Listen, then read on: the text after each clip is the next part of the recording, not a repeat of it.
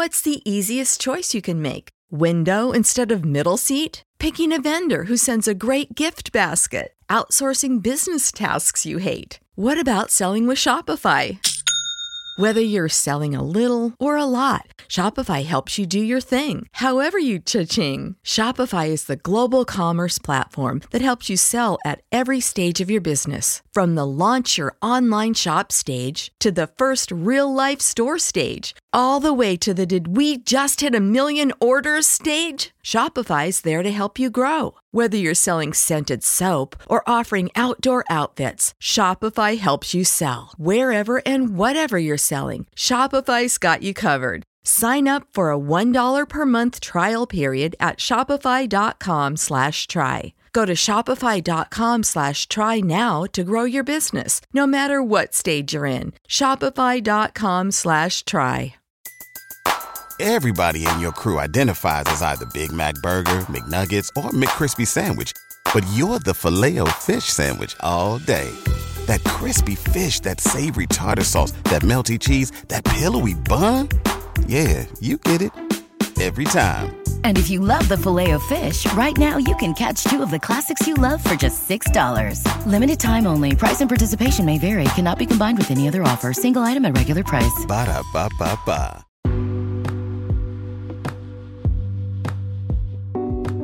Hey guys, so I'll make this pitch extremely easy for you. We've got a free $20 to hand to you, which you can use on fantasy sports betting immediately. All you have to do is download the Thrive Fantasy app, sign up using the promo code LEGACY, and deposit a minimum of $20, and you'll get an instant $20 bonus tacked onto that.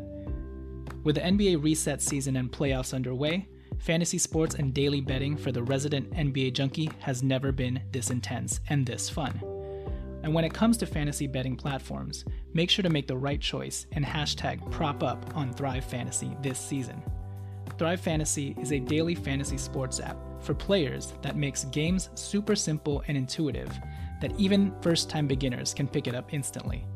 Enter a contest where all you have to do is choose 10 out of the 20 player prop options to build your lineup. You're merely dealing with over-under prop bets that each have a point total associated to them based on likelihood of occurring. The more points a selection is worth, the riskier it is. Rack up the most points to win a share of the prize pool. So what are you waiting for? Win some money on the side while you watch the excitement of this year's NBA playoffs. Again, use promo code LEGACY when you sign up today and you'll receive an instant $20 bonus on your first deposit of $20 or more.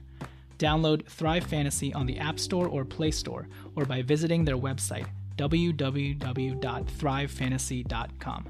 Sign up and hashtag #PropUp today.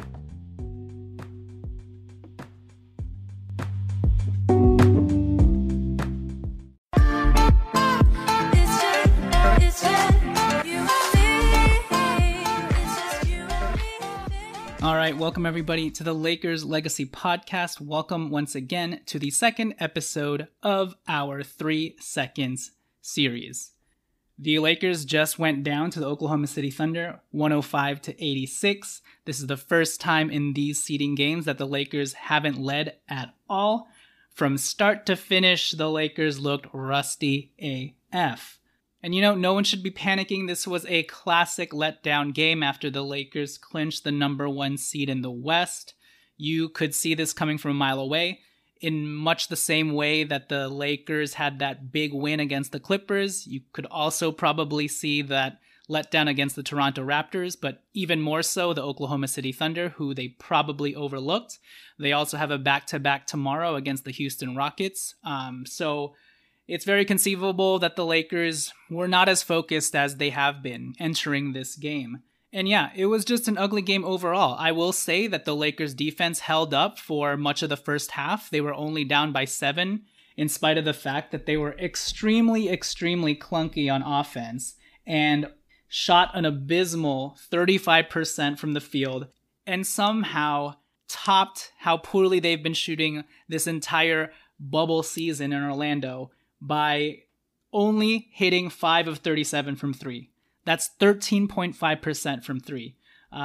We kept telling ourselves after the Clippers game, after the Toronto game, that it can't possibly get any worse than this. Well, guess what? It has gotten worse. The Lakers have somehow shot their worst percentage to date during this Orlando bubble seeding stretch. So you know what? I'm going to stop babbling and get right to my 3 second helping points. So let's get it started.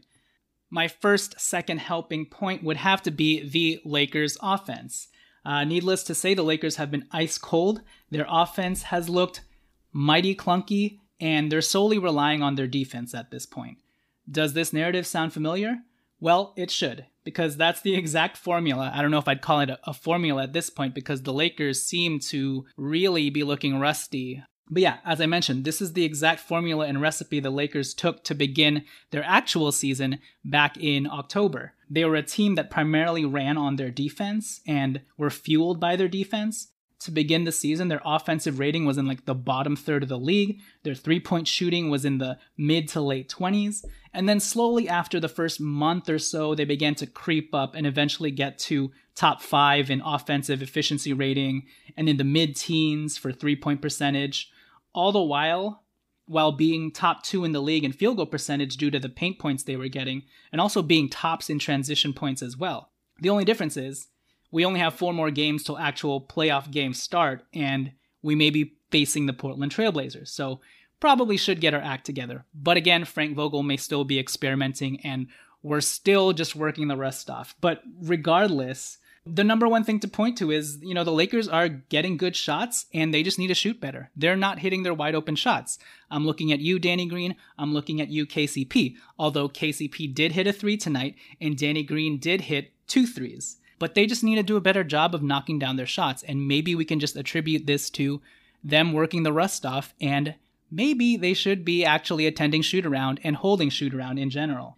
But yeah, I'm definitely not panicking. And it's very plausible that these first 8 seeding games are just a microcosm of the Lakers' start of the season last year.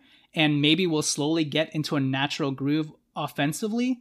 But, it is a little bit concerning, especially when other teams in the bubble are putting up ridiculous offensive numbers, shooting the lights out from the outside, and we seem to be the only team missing in action in that respect.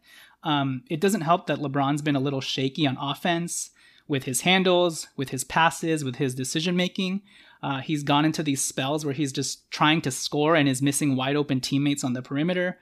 And I guess it's even more glaring because LeBron typically always makes the right play and right pass, but not when he gets in these weird zones where he's pressing and trying to prove a point that he can still dominate offensively, which just hasn't been the case because LeBron James overall in these first 4 games is only shooting 42% from the field, 29 of 69 to be exact. And again, maybe he's just experimenting, maybe he's just exploring his space right now and things will shift come playoff time, but yeah, just something to keep note of.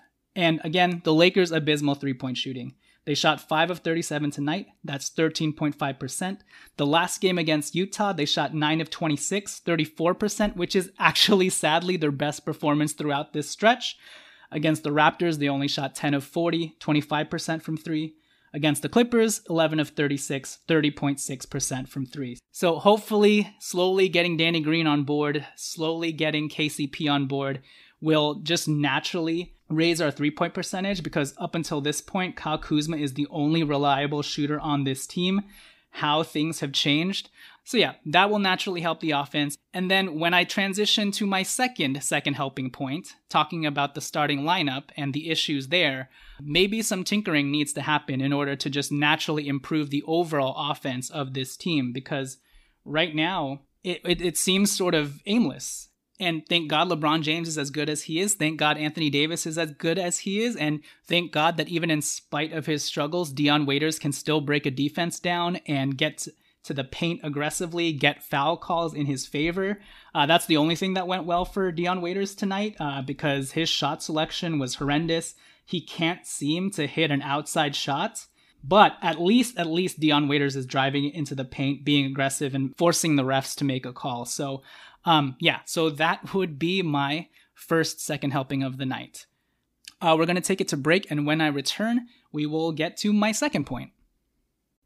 All right, we are back, so let's get to my second helping point of the night, and it's going to be about the Lakers starting lineup. Yeah, this starting lineup is not clicking.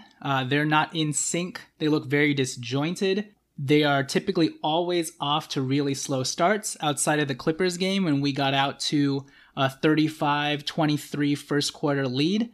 Every first quarter from there, that starting lineup has always struggled to put up points. And then when the bench comes in, they kind of close the gap a little.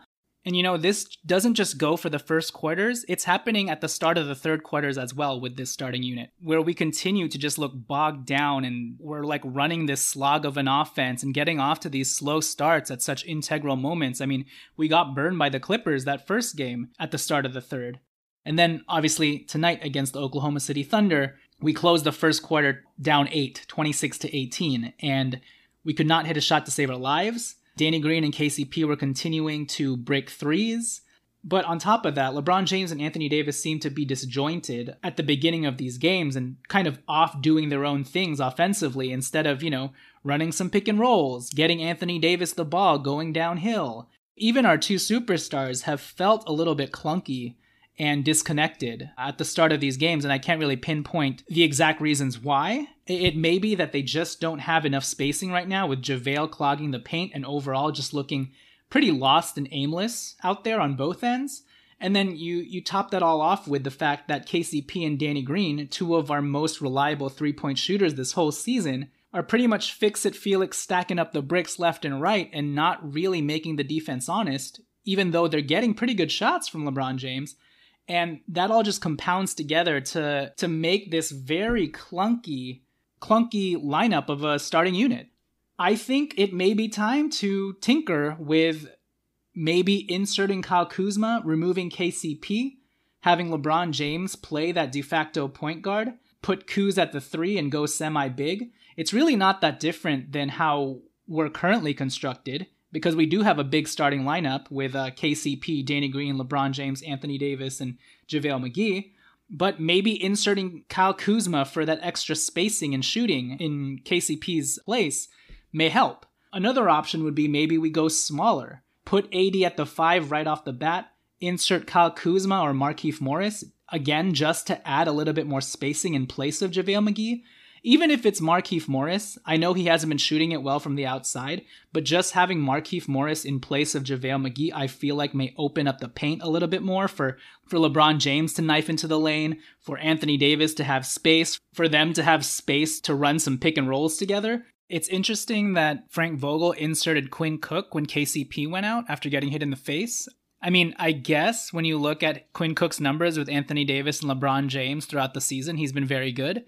And I guess this is the perfect scenario to put him in, where he's flanked with all sorts of defenders and all he has to do is space the floor and shoot. Obviously, you saw him get killed a couple times by Chris Paul. I don't know if that's a solution. I just find it interesting that Frank Vogel went with Quinn Cook. Maybe even just doing that little tinker with JaVale McGee may work. But again, I'm not really sure how that'll affect JaVale McGee's already seemingly fragile psyche right now. I felt like JaVale was a lot more active and aware in this game, especially in the second half. But still, I just don't know if his player profile and player template in this starting lineup necessarily works. Now, if you put him to the bench, again, I don't know what that means with regards to him and Dwight Howard. Do you just totally phase JaVale McGee out, except for specific matchups with very specific teams who are ultra big? I'm not sure.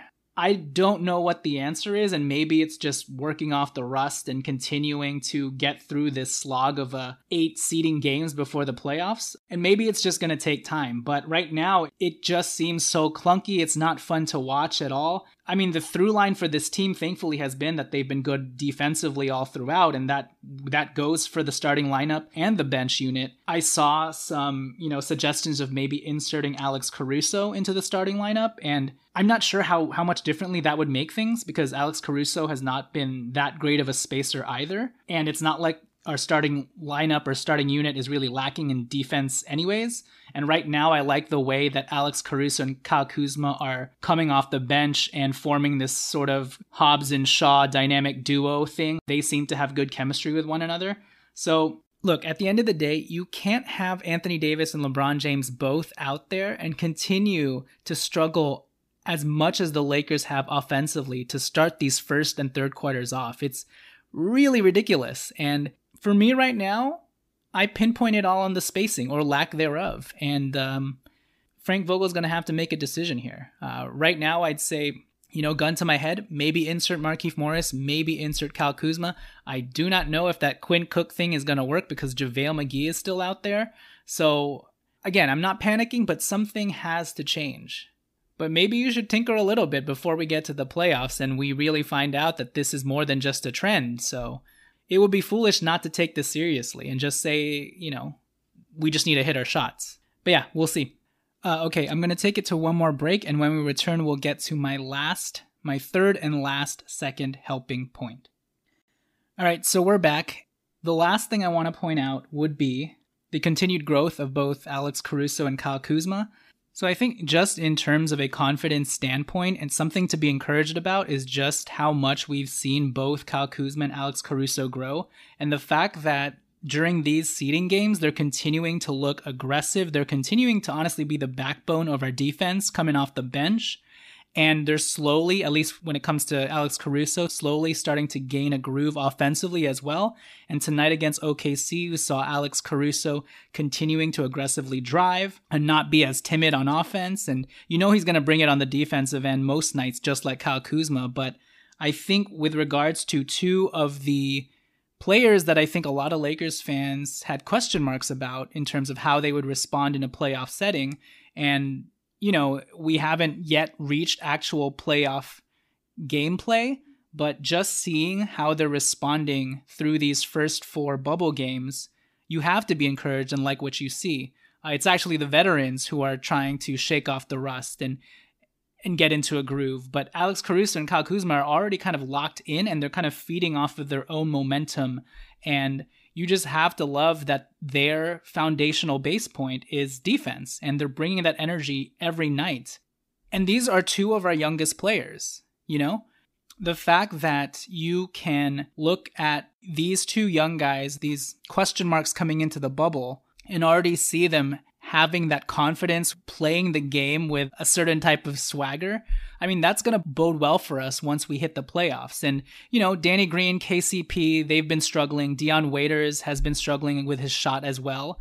But those guys are veterans, and they'll eventually come around. It's guys like Kyle Kuzma and Alex Caruso who you just want to have them put their best foot forward entering these playoff games, just so that they can already sort of have that self-fulfilling prophecy sort of deal going on where they know that they can be very serious contributing members to this team. And so far, like I mentioned, they have been so reliable on the defensive end. And it's just honestly really fun to watch these two because they are the last two remaining remnants from the Lakers' young core rebuilding era. And the fact that they could be such pivotal parts and not just off to the side supplementary parts in a potential championship contending run is just really exciting. And that's something that we can take with us from those rebuilding years. It wasn't all in vain at the end of the day, because look at Kyle Kuzma, look at Alex Caruso, look how much they've grown. And even looking at the lineup data, they typically show up in some of the most used lineups. They typically have a very high net rating. This is only in 4 minutes, but in a lineup containing LeBron James, Anthony Davis, Dion Waiters, Alex Caruso, and Kyle Kuzma, they have a 115.6 net rating. That's the third best net rating on this team. And the first two are rarely used lineups, 2 minutes and 1 minute each, respectively. And then even if you want to look at a lineup that has a little bit more substance in terms of minutes usage, you'll find Kyle Kuzma and Alex Caruso in that lineup. In a lineup consisting of Anthony Davis, Dion Waiters, Kentavious Caldwell-Pope, Alex Caruso, and Kyle Kuzma, which has played about 12 minutes through 3 games, that unit has a net rating of 53.8.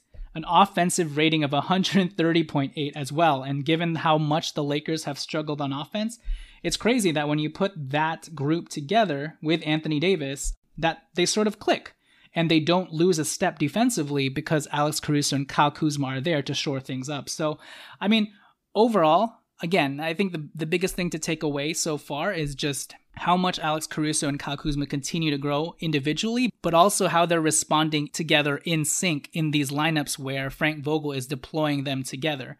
And with how disjointed Anthony Davis and LeBron James have looked together at times, it's kind of cool to see these two young guys just hit it off and click, mainly because of their defense and how hard they're playing and how hard they're hustling and the activity they're giving.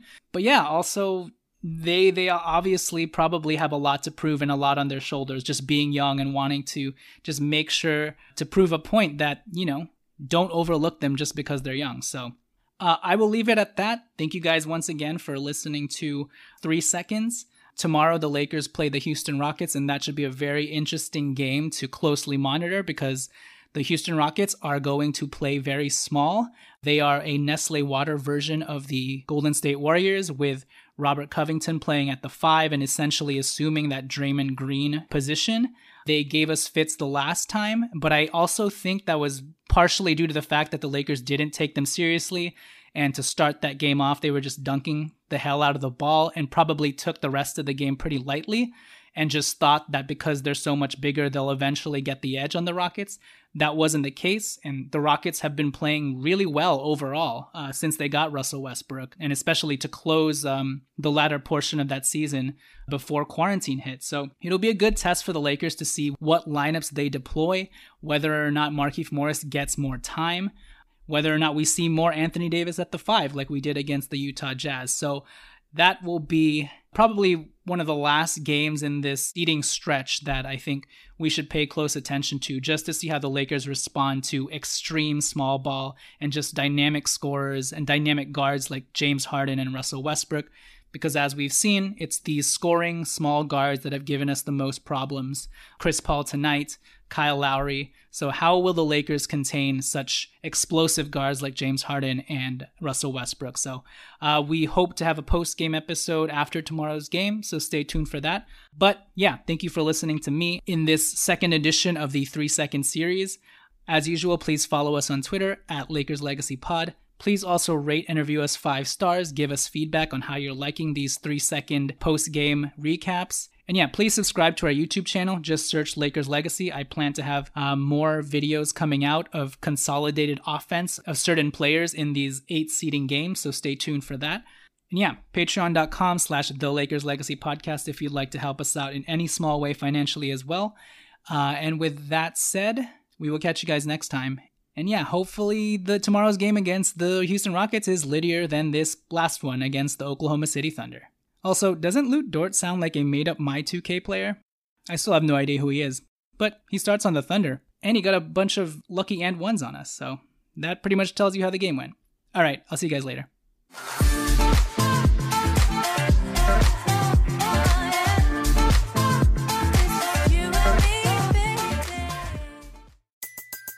Everybody in your crew identifies as either Big Mac Burger, McNuggets, or McCrispy Sandwich. But you're the Filet-O-Fish Sandwich all day. That crispy fish, that savory tartar sauce, that melty cheese, that pillowy bun. Yeah, you get it. Every time. And if you love the Filet-O-Fish, right now you can catch 2 of the classics you love for just $6. Limited time only. Price and participation may vary. Cannot be combined with any other offer. Single item at regular price. Ba-da-ba-ba-ba.